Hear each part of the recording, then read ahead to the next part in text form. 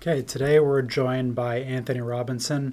Anthony is the director of the College of Earth and Mineral Sciences Geospatial Education program, and he's also a faculty member within that college.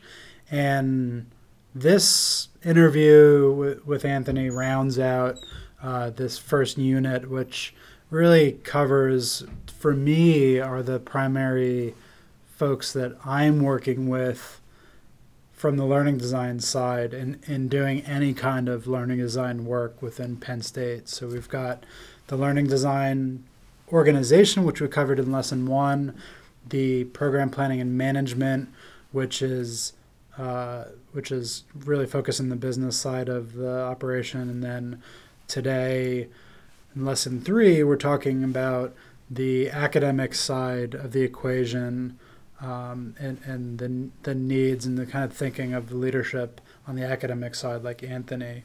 Again, this is a pretty higher education centric conversation, but you can think of these people as primary stakeholders in any kind of educational or instructional endeavor. And I think that Anthony is a real smart guy. He has some really interesting background in doing MOOCs, and really being in charge of a program with a very long history. So he's got a lot of sort of depth of doing this, but also involved in some pretty cool things over the years. And I think one thing that you can notice is some of the similarities and concerns and areas of focus between lesson 1, 2, and 3 for the different people that we talk to. So that's sort of a good thing, triangulating a common strategy across these three things. But I think that what Anthony has to say is another factor that as you develop your instructional project for this unit, that he's bringing to the table certain constraints and sort of priorities that you should be considering. It's a great conversation, and I hope you enjoy it.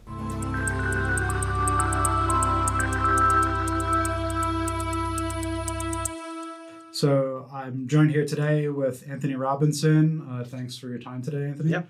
I'm not going to try to remember your title, so why don't we get started by telling us what your role at Penn State is? Sure. So I'm Anthony Robinson. I'm an assistant professor in the Department of Geography, and I direct our online geospatial education programs, so a whole suite of courses and credentials for graduate students through World Campus. Cool.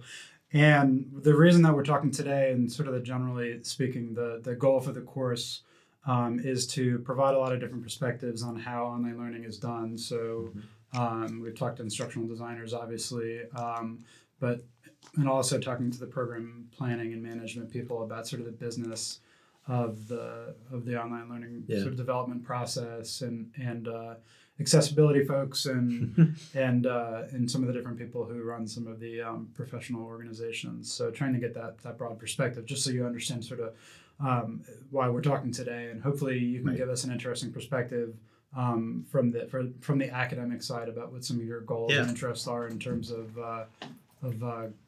growing academic programs, managing academic programs. So why don't you tell us a little bit about the academic programs that you oversee? Sure. And within those programs, what are the typical sort of knowledge and skills that you want your students to be learning? Yeah. So we offer, I think at this point, 5 certificate programs, so graduate certificate programs, different flavors of geospatial science and technology, anything basically associated with location embedded data. So if you think about the data science era that we're in right now, almost everything that we measure or interact with has some location component. So we have 5 different certificate programs. We have a master's degree as well, a few different options within some of those things for customization. And then we support people to take individual classes for professional development. So we try to hit a pretty broad range of possibilities.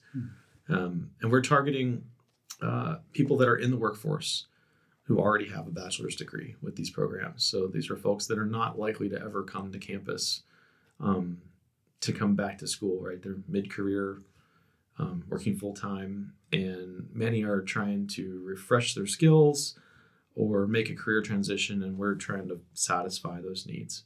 Okay.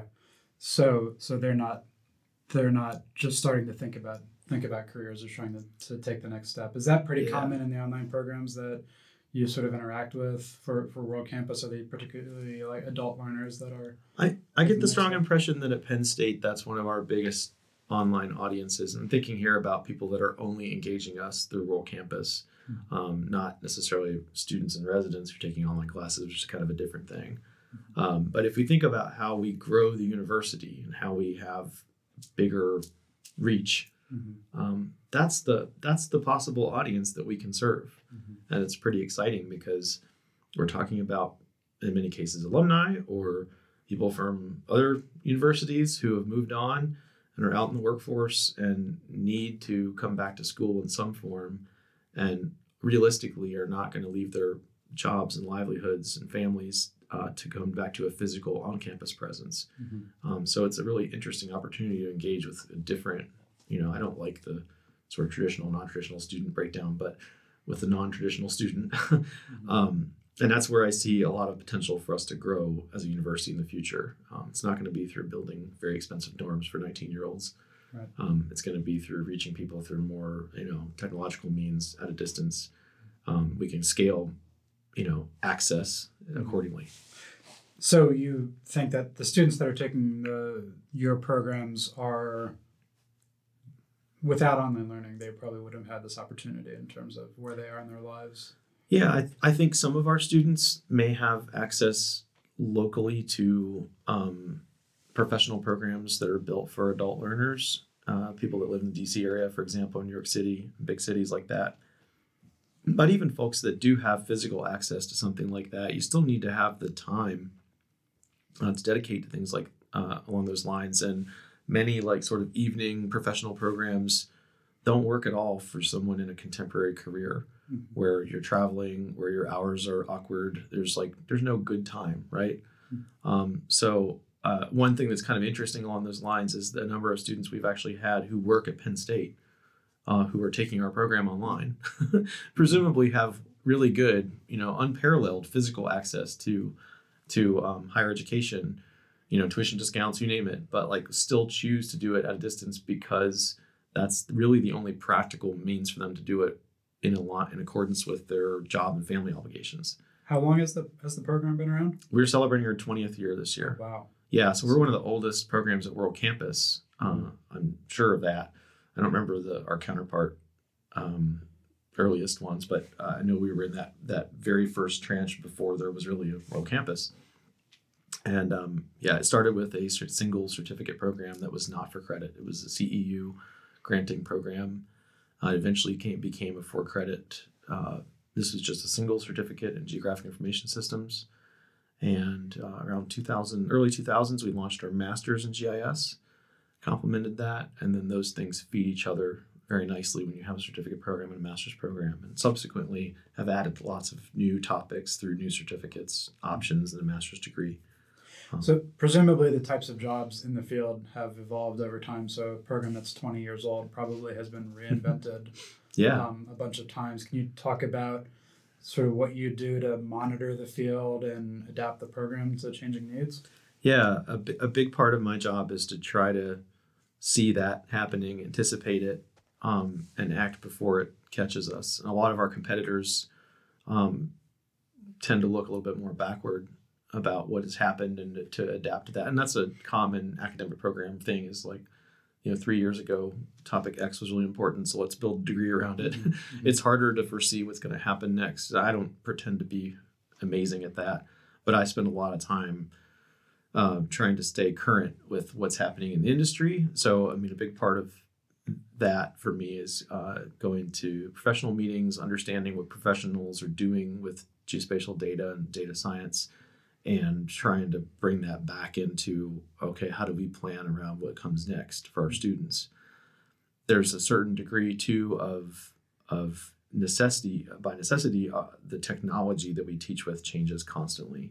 So you can look at something like drones, for example, where there was no possibility of buying your own little drone that did amazing stuff with GPS and cameras and whatnot, even 7 years ago. Yeah, now it costs $99 at Walmart, and now it's like trivially easy. Yeah. So that's another a new challenge in some ways. There's new sources from satellites, new social media data sets, things like that just didn't exist when we were founded. So if we're doing even just staying ahead of that, just the ongoing change is challenging, but anticipating what comes next is a big part of like what, in my opinion, what a lead faculty member is supposed to be doing. Sort of in the ecosystem of learning design, academic unit, operations. I see my role as the academic lead in large part to help identify what things need to change, anticipate that, look for trends in the industry and science, right? So I'm supposed to bridge those things and put us in a trajectory that goes that way. And you mentioned a couple of these different roles, but then integrate all those different people, make sure that they're pointing in all the right directions to meet your strategic sort of goals. I mean, right. The other part of that ecosystem there's a lot of bits and pieces of it, but a huge part of that too is the sustainability of the program to operate. So there is a business model to the whole thing. And that's another huge component of this. Like if we don't continue growing or sustain at a current rate, then the finances of the whole system become threatened as well. So there's an imperative on us to constantly stay relevant. We also have a lot of new competitors over the years. So when we started, we were the only thing anywhere. And now we have probably 25 or so credible, reasonably good quality or better programs that are our peers at this stage. So that means we have to be really good. So I want to dig in a minute to the sort of specifics about how learning design works in your context. But I think that tension that you're talking about is really interesting. The tension between the need to innovate and grow, but then also we all have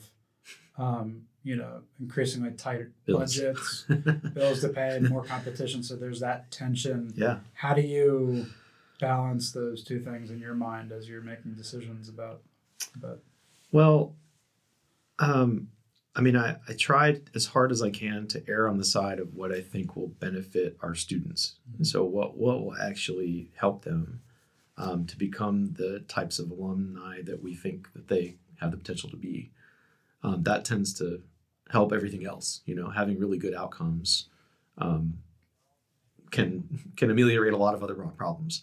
Notwithstanding that, there is definitely a business model at play, and inside the university, it's an incredibly complicated fight over resources, and it's not always deeply logical in its structure.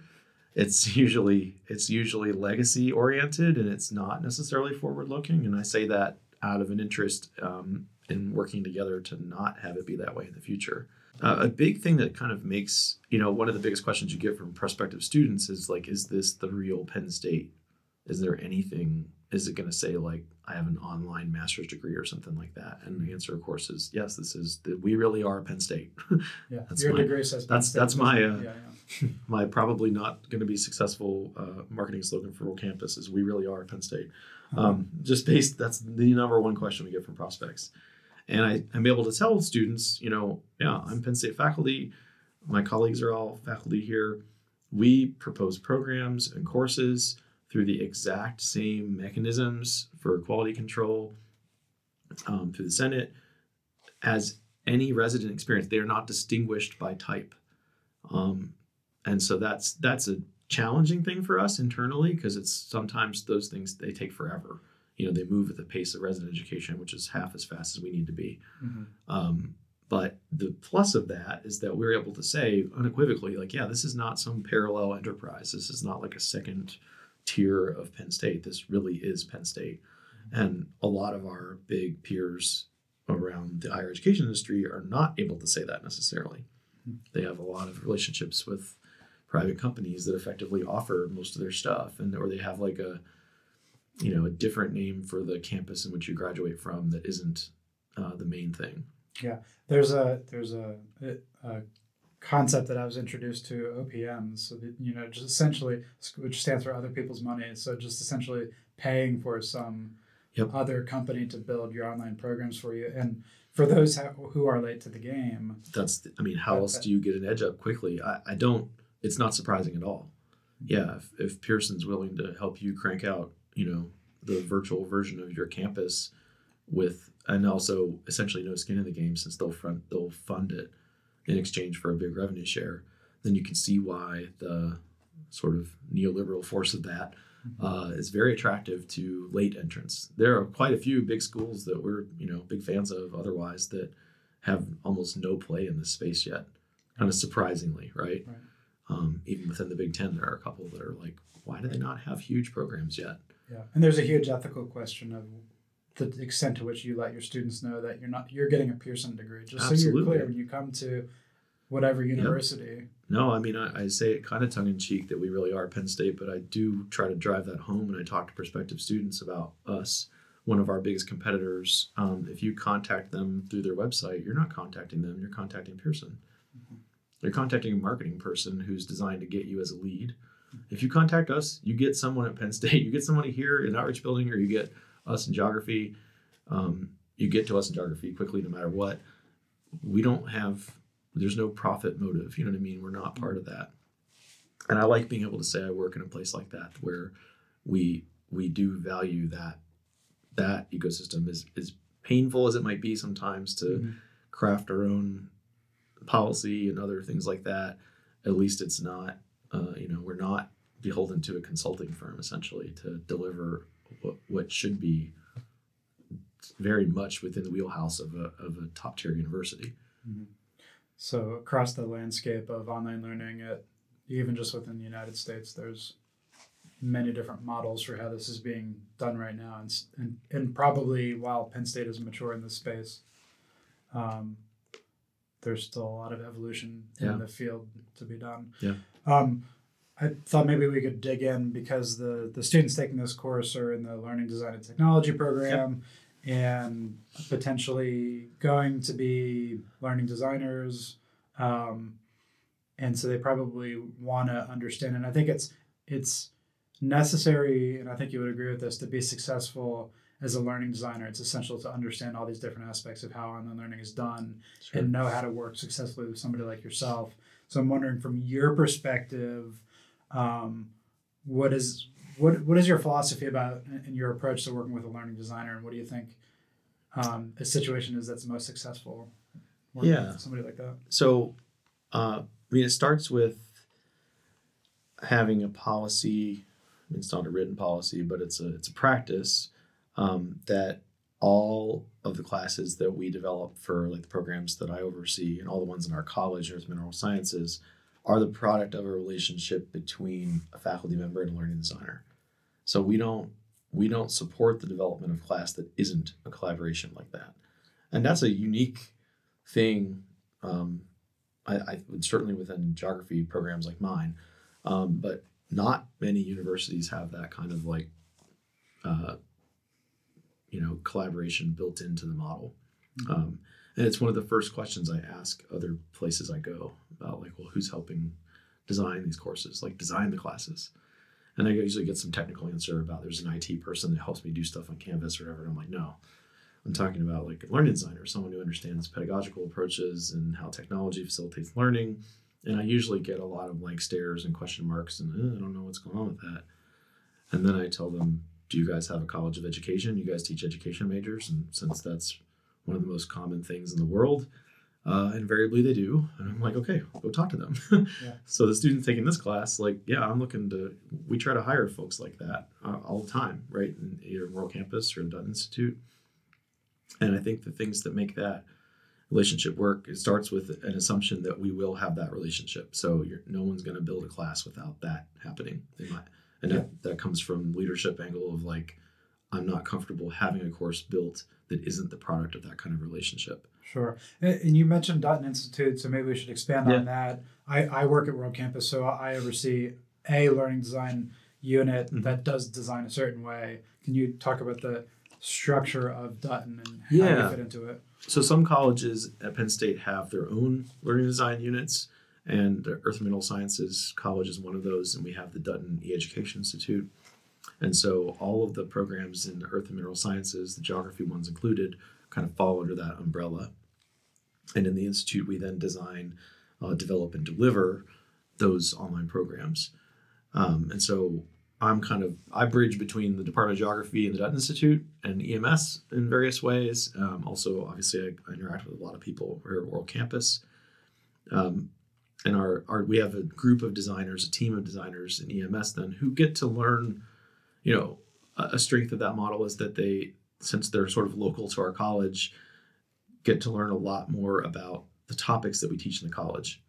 And so an advantage, I think, for any designer is to have the ability to dive into a topic area that you're trying to facilitate the teaching of, and to be able to anticipate some of the things that might be helpful for that. That's pretty hard to do.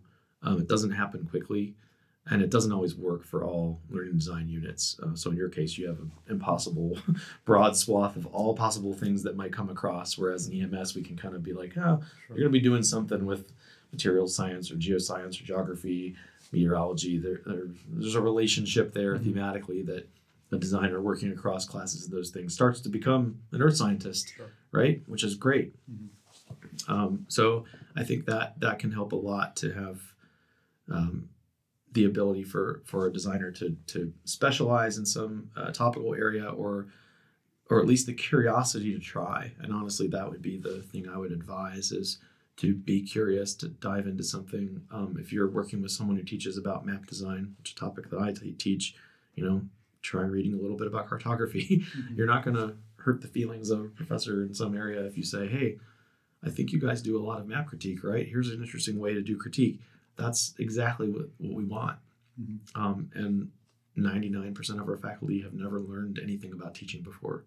So one of the other podcasts that I did for the class, I was talking to an instructional designer, and we talked about the relationship between faculty and the learning designer. And that was when online learning started, and this is evidenced by the fact that the job profile of instructional designers in the IT family, it was viewed as essentially people who put up websites for faculty that were starting to teach online. Right. And the field has changed quite a bit to where they're often people with PhDs in education and bringing a certain amount of a large degree of skill to what they're doing, and plus they're and like as you said, they're specializing in the field oftentimes in which they're working. Could you take us through some of the conversations that you have with a learning designer? What does you're preparing to design a new class, or I guess in the case, as we said, maybe revising a class, and what does that conversation look like, and what does that negotiation between you and that person look like? So a lot of that is, there's a couple different levels of this. So one of them is in my role as a kind of academic program manager. I'm working closely with my colleague who directs learning design for the Institute, Stevie Rocco. So Stevie and I will meet about sort of the overall scope of a project. How big is this? Is this a full revision? Is this a whole completely new course? Is this a new person who we've never worked with before? There's a certain amount of onboarding we do with new faculty, for example. We try then to manage across the workloads of our faculty and designers to make sure that we're pairing people up. We're sort of mixing it up periodically, so you're not always working with the same designer. And then we sort of set in motion a course blueprinting plan and a timeline for deliverables that are shared between the faculty member and the learning designer. And then we let them, we assume and expect them to meet with each other, to stay in contact frequently, and we're only checking in kind of periodically as that project goes on. So there's sort of a project management angle to this from the program level view, where I'm not going to be at every meeting about the ongoing course prep of something. I can't do that. And I don't really want to micromanage it like that. There's a certain, what we're trying to create is conditions in which a faculty member and a designer can develop a rapport and take it way beyond where Stevie and I might think it can go, just by making assumptions about 5 minutes, of worth of strategizing. So there's kind of a couple different levels there of like interaction, where mine is kind of at the higher level to set things in motion, to allocate resources, to decide for a given year, maybe these are the 3 or 4 classes we're going to redesign. These are the 2 new ones we're going to propose. That's about what I can afford, And then Stevie's also doing that same thing to allocate her team. What's their ecosystem of projects look like? How do mine fit into that? What's the timing going to be like? Often that's a negotiation that's really important to deal with, and we have to get everybody kind of synced. So designer has a workload, faculty members have crazy workloads, Stevie and I have stuff, and also I always want something immediately. Right. So I'm not doing my job if I'm not expecting it to be done right away. I don't want to wait a year for anything if I can help it. Because to me, that's part of us being competitive, is being faster than the expected, to offer a new topic because it's relevant right now. Yeah. And so I'll apply a lot of pressure in those ways, but we also have to come to agreement, obviously, about not everything can happen all at once. Yeah, and that's a really good point. Something that I wanted to get at was a sort of theme throughout this class is, as you are taking this class and you're learning about all the different facets of how online learning is done, as a learning designer, you come in with certain pedagogical ideas, and you might be interested in innovation and bringing new technologies to provide cool, engaging experiences for students. But then you quickly run against the realities of timelines and budgets, execution.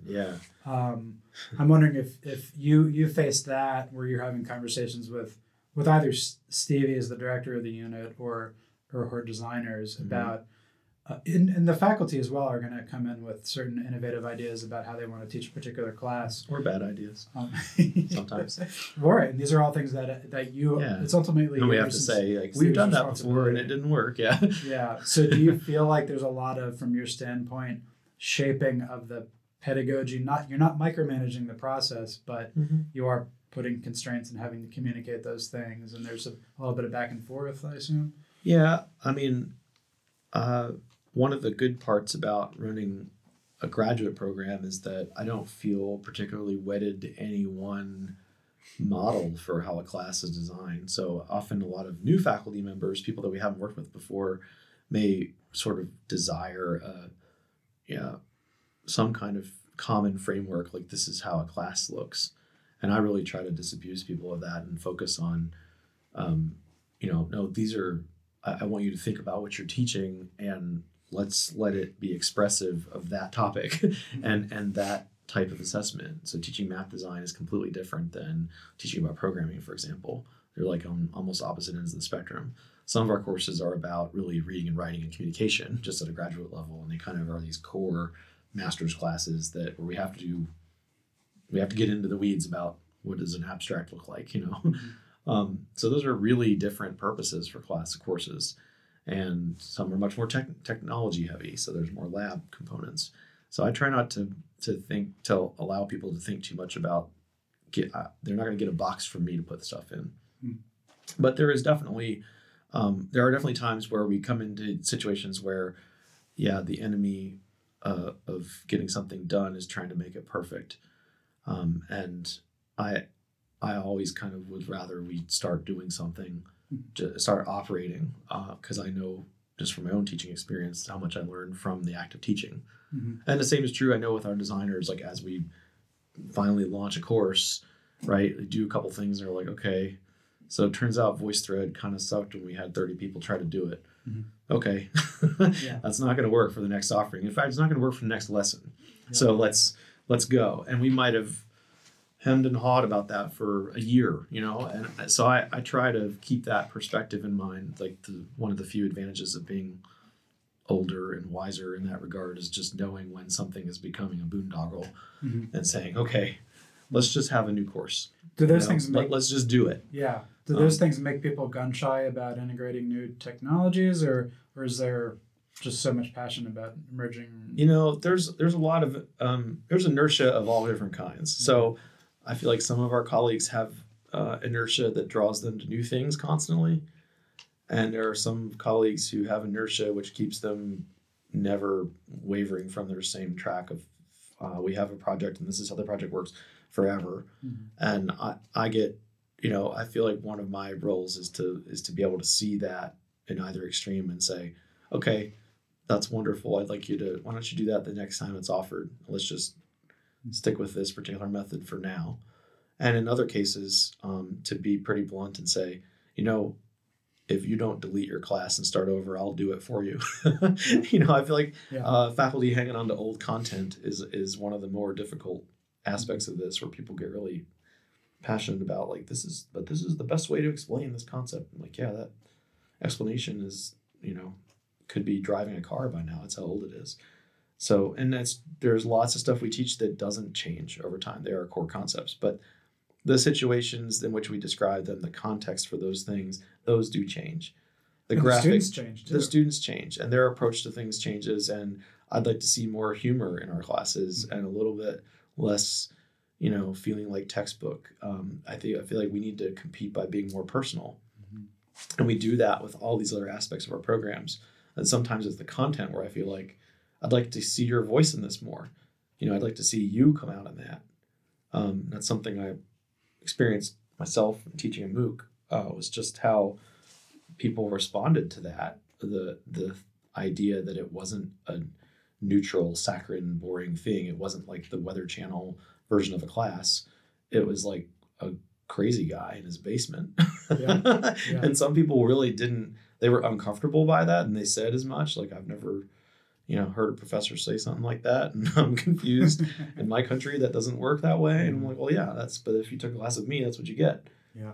And I think our students want something that's not hyper generalized or saccharine. I think they want authentic experiences, and that's often the missing ingredient, bridging the gap between sort of a resident experience and an online experience, is this sort of X factor of like, right. But everybody remembers the personality of the person that a great professor that they had, or a bad one, right? Yeah. they remember the qualitative attributes. And so I'm always kind of looking for opportunities wherever we can make that a bigger focus. Maybe not even the content per se, but how it's expressed. I want that to come out more often than anything. That whole holistic experience that the students having. So you mentioned MOOCs. I think that's a good segue to a conversation about innovation and what you think are some of the, when the stars align and the budgets work out and the learning designer and subject matter experts sort of are all in sync, and we're doing, and not just at Penn State, but anywhere in your field where you're seeing online learning being done well. What are the coolest things that are happening? And I we can laugh because MOOCs are sort of we're the big thing, passe, but the way that I still think that the way that you approached your MOOC was unique, and the I don't know how many, he had 30,000 students or something like that. Well, the first time was 49,000. It's close to 50,000. And so far, sorry, I didn't mean to insult you by only saying. So that's okay. It's still a crazy number. And so far, like to date, about 130,000 people have signed up for the class. And it always amazed me. It's a ridiculous scale. Yeah. And it always amazed me the extent to which you engaged that many students. It wasn't that one could easily retreat to just, here's the course. That's an enormous amount of students. I'm just going to back away and let the thing happen. But yeah, that was I think that's one of the most exciting things I'll probably have ever had the chance to work on here at Penn State, because it was such a new mechanism at the time, and it was cool to be in a space where we didn't know what was going to happen. And I look forward to more things like that, where we're a little bit going out on a limb and not sure what the benefit's going to be, right? That was the big question then. Like, well, how are we going to get paid? How are we going to get, I had online programs that we recruited for that we had some of the best years ever in the wake of that, because it was basically just a big advertisement, It functioned as a thing of that. It wasn't obviously explicitly the purpose of the class, but that was cool. I think that teaching at scale will come back again as another big challenge, because the for-profit platforms and even the nonprofit ones gave up on that. They sort of retreated to micro-credentialing and paywalls and stuff like that, and the free part went away. So now we've taken away the M and the O parts of MOOC, and now we're back to OC, online classes. So I'd like the O and the M to come back into fashion again. I still think tackling scale is really exciting. I'm a geographer, so of course I think that's cool. I've been focusing a lot in the wake of that on learner analytics. And in particular, I'm excited about spatial dimensions of that, of course, because I'm a location person. Like, where does learning take place? We can know a lot more about that now than we ever could before. And in a lot of cases, also, we need to engage with what that means in terms of privacy for our students, for our faculty, and how we negotiate those boundaries is totally left to be figured out. So I would like to work on that problem as well as the actual analytical dimension of understanding, even generally, right? Like this week's finals week at Penn State, where are the spaces? What are the types of spaces on campus that studying really takes place in, like for real? We have the ability to know that now, which is terrifying. And so we need to be extremely careful about how we interact with that. But we already are also well aware of vendors trying to sell us stuff to study the behaviors of our students through their digital footprint.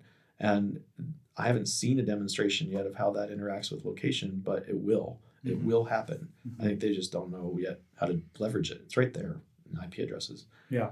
So we've got students that are coming from all over the world, and in the MOOCs especially. I remember seeing some of your maps where what's the global footprint look like? I mean, we looked at patterns of, for example, engagement with discussion forums. It is not universal around the world. It's like extremely different in certain parts of the world, and probably has to do with language issues, also cultural norms of education. Like, I don't speak up in class in my country. That's not what we do. I mean, I had that direct feedback from some students, but we also have evidence now. We can look at it and say, yeah, these places are way different than others. We identified a lot of gender-related diversity issues through that too. Like, why was this class attracting even more males than females than most MOOCs do? And where was that true? So, because it's not universal. So every time someone quotes like a global stat, I just immediately require breaking it down. It's like, no, it can't be everywhere, right? We had the United Kingdom had a lot more women than men. What was going on with that? Well, there's a whole lot of geography teachers, and teaching tends to be a highly gendered subject in the UK. And geography teachers took this class, whereas in South Asia, it was almost all guys. So I'd love to work on those things, like to identify them and say, cool, let's try to like intervene. Let's try to make a dent in that. How would we recruit more women from South Asia to take a class like this? And in my own work around learning analytics, one of the things that, because when you get access to the data that underlies any of these systems, it's sort of, especially if you are geeky like me, and I suspect you are, that it generates 1,000 questions. You don't have time to pursue all those questions. So we try to really have a hypothesis and only pursue questions that are actionable. So I assume that, particularly from the location standpoint, bringing this back to learning design is sort of how does providing insight on those questions make you smarter about the way that you design support better teaching courses. So knowing something about even the types of locations, if not the specific locations in which our adult learners are most frequently engaging with our class content and our professional programs, I'd love to have that knowledge. I'd like to know where and when this stuff is taking place. We have kind of anecdotal information about that. We know some people do it at work, some people do it after work, some people only engage on certain days of the week, but to be able to identify these patterns of engagement and to be able to say, okay, maybe this particular structure for a group project is not going to fit well with that mode. That would be awesome, right? I think we could get better and more tailored, and we'd be able to leverage the expertise of our designers better too if we're able to give some information and say like, well, here's how the class behaves when they're working on things. Here's how our cohort operates, and how that's characterized in terms of the space and time is also crucial. We know that like simple things, like even having weekly assignments that are due on Wednesdays. Like, why do we do that? That's one of the most frequent questions I get when I go to another university. They're like, well, how much? It's not just like a Saturday or Sunday, because then you obviate part of the weekend. Right. So if you have a deadline on Wednesday, it means you have at least one whole weekend before the deadline, which if you're working full time makes a lot of sense. If I make the deadline on a Saturday, that means you have half the weekend to work on it. Like some of our people cannot do it until the weekend. So it's like some kind of a practice we've learned over time to do that. It's a little thing that makes a huge difference. But we don't have a lot of evidence about tweaks to that, right? Like what would happen if we changed it? Are there other things that we might do with time zones and space, to tier deadlines accordingly to where someone is locally. Mm-hmm. That's an interesting kind of approach. We have people all around the world, so it's like just getting people to coordinate to work together when there are synchronous events, because that does happen from time to time. Yeah. And even asking the right questions is hard, but the answers are often non-obvious, and you need something like digging into data and looking at location. Yeah, and thinking about, okay, even if I have an IP address, there's a lot of uncertainty in a lot of these things. What does that mean? That could be somebody's on a VPN, and so it looks like they're in Romania, but they're actually here. Mm-hmm. We might be able to know if that's a mobile user versus not. So I think that's the space I'm really interested in understanding better, is like, how do we really do this via mobile devices? A lot of our sites and things like that are compatible, but I'm not sure that we know how to do it via how learning takes place on a mobile device, not just content delivery, which is the first and more obvious problem, and the second one is a lot harder. I think we need to actually kind of make a dent in that. Well, the whole idea of doing a podcast in this course is sort of an experiment for me, and it's not the first time people have done this, but I wonder, my assumption, my hope is that, and I don't know, the people that are listening to this, that they are professionals, they have jobs, or they might be full-time graduate students, but lives. Does the ability to listen to a podcast style content as you're walking around campus or driving to your job or at lunch, does that improve the experience? So and you think that even podcasts have been around for a long time, but you would think somebody's answered the question of whether any particular strategy like this is more effective, but there's so many unknowns. It's a good example of possible research that we can do too, and that the research mission of the university at a place like Penn State cannot be overstated. That's the currency of this place in a lot of ways. And the exciting opportunity, in my opinion, is that we can kind of achieve a lot of these goals simultaneously, like expanding our audience, offering relevant, good career relevant stuff, people who need it. And we can study problems like that while we're doing that and publish on them. And we've had some cool collaborations in the past in our programs between geographers and learning designers. We've published things in both sort of geography outlets as well as education outlets, and that's really cool. I'd love to have more of that. Like if I could snap my fingers and make something happen, that would be one of the things I'd really want to be more possible, more funding to support expeditions and some of this work and trying things and seeing what happens with it. And I mentioned earlier the sort of evolution of the learning design profession, starting from its meager beginnings as glorified web developers to being pedagogy experts and partners with faculty. And I think that a natural evolution is exactly what you're saying, as a learning designer, as a researcher, a research partner with faculty. And I would encourage everybody who ends up being a designer to not be shy along those lines. It may not be obvious to the faculty you're working with that the intersection of their problem domain and your problem domain is research worthy. So jump on it. Intersectional research is where it's at. Everything right now. There are very few islands, right? There are almost no people left who do science by themselves. And there's a lot of potential at these interesting intersections of like distance learning, teaching a certain topic, communicating complex things via distance, that's possible. And designers are going to often understand where the pedagogical gaps exist much better than their faculty, sort of topic faculty counterparts. And so don't be shy with that. Tell them like, we could publish this if we send it to this, or that you may have a totally different kind of relationship at that point with a faculty member.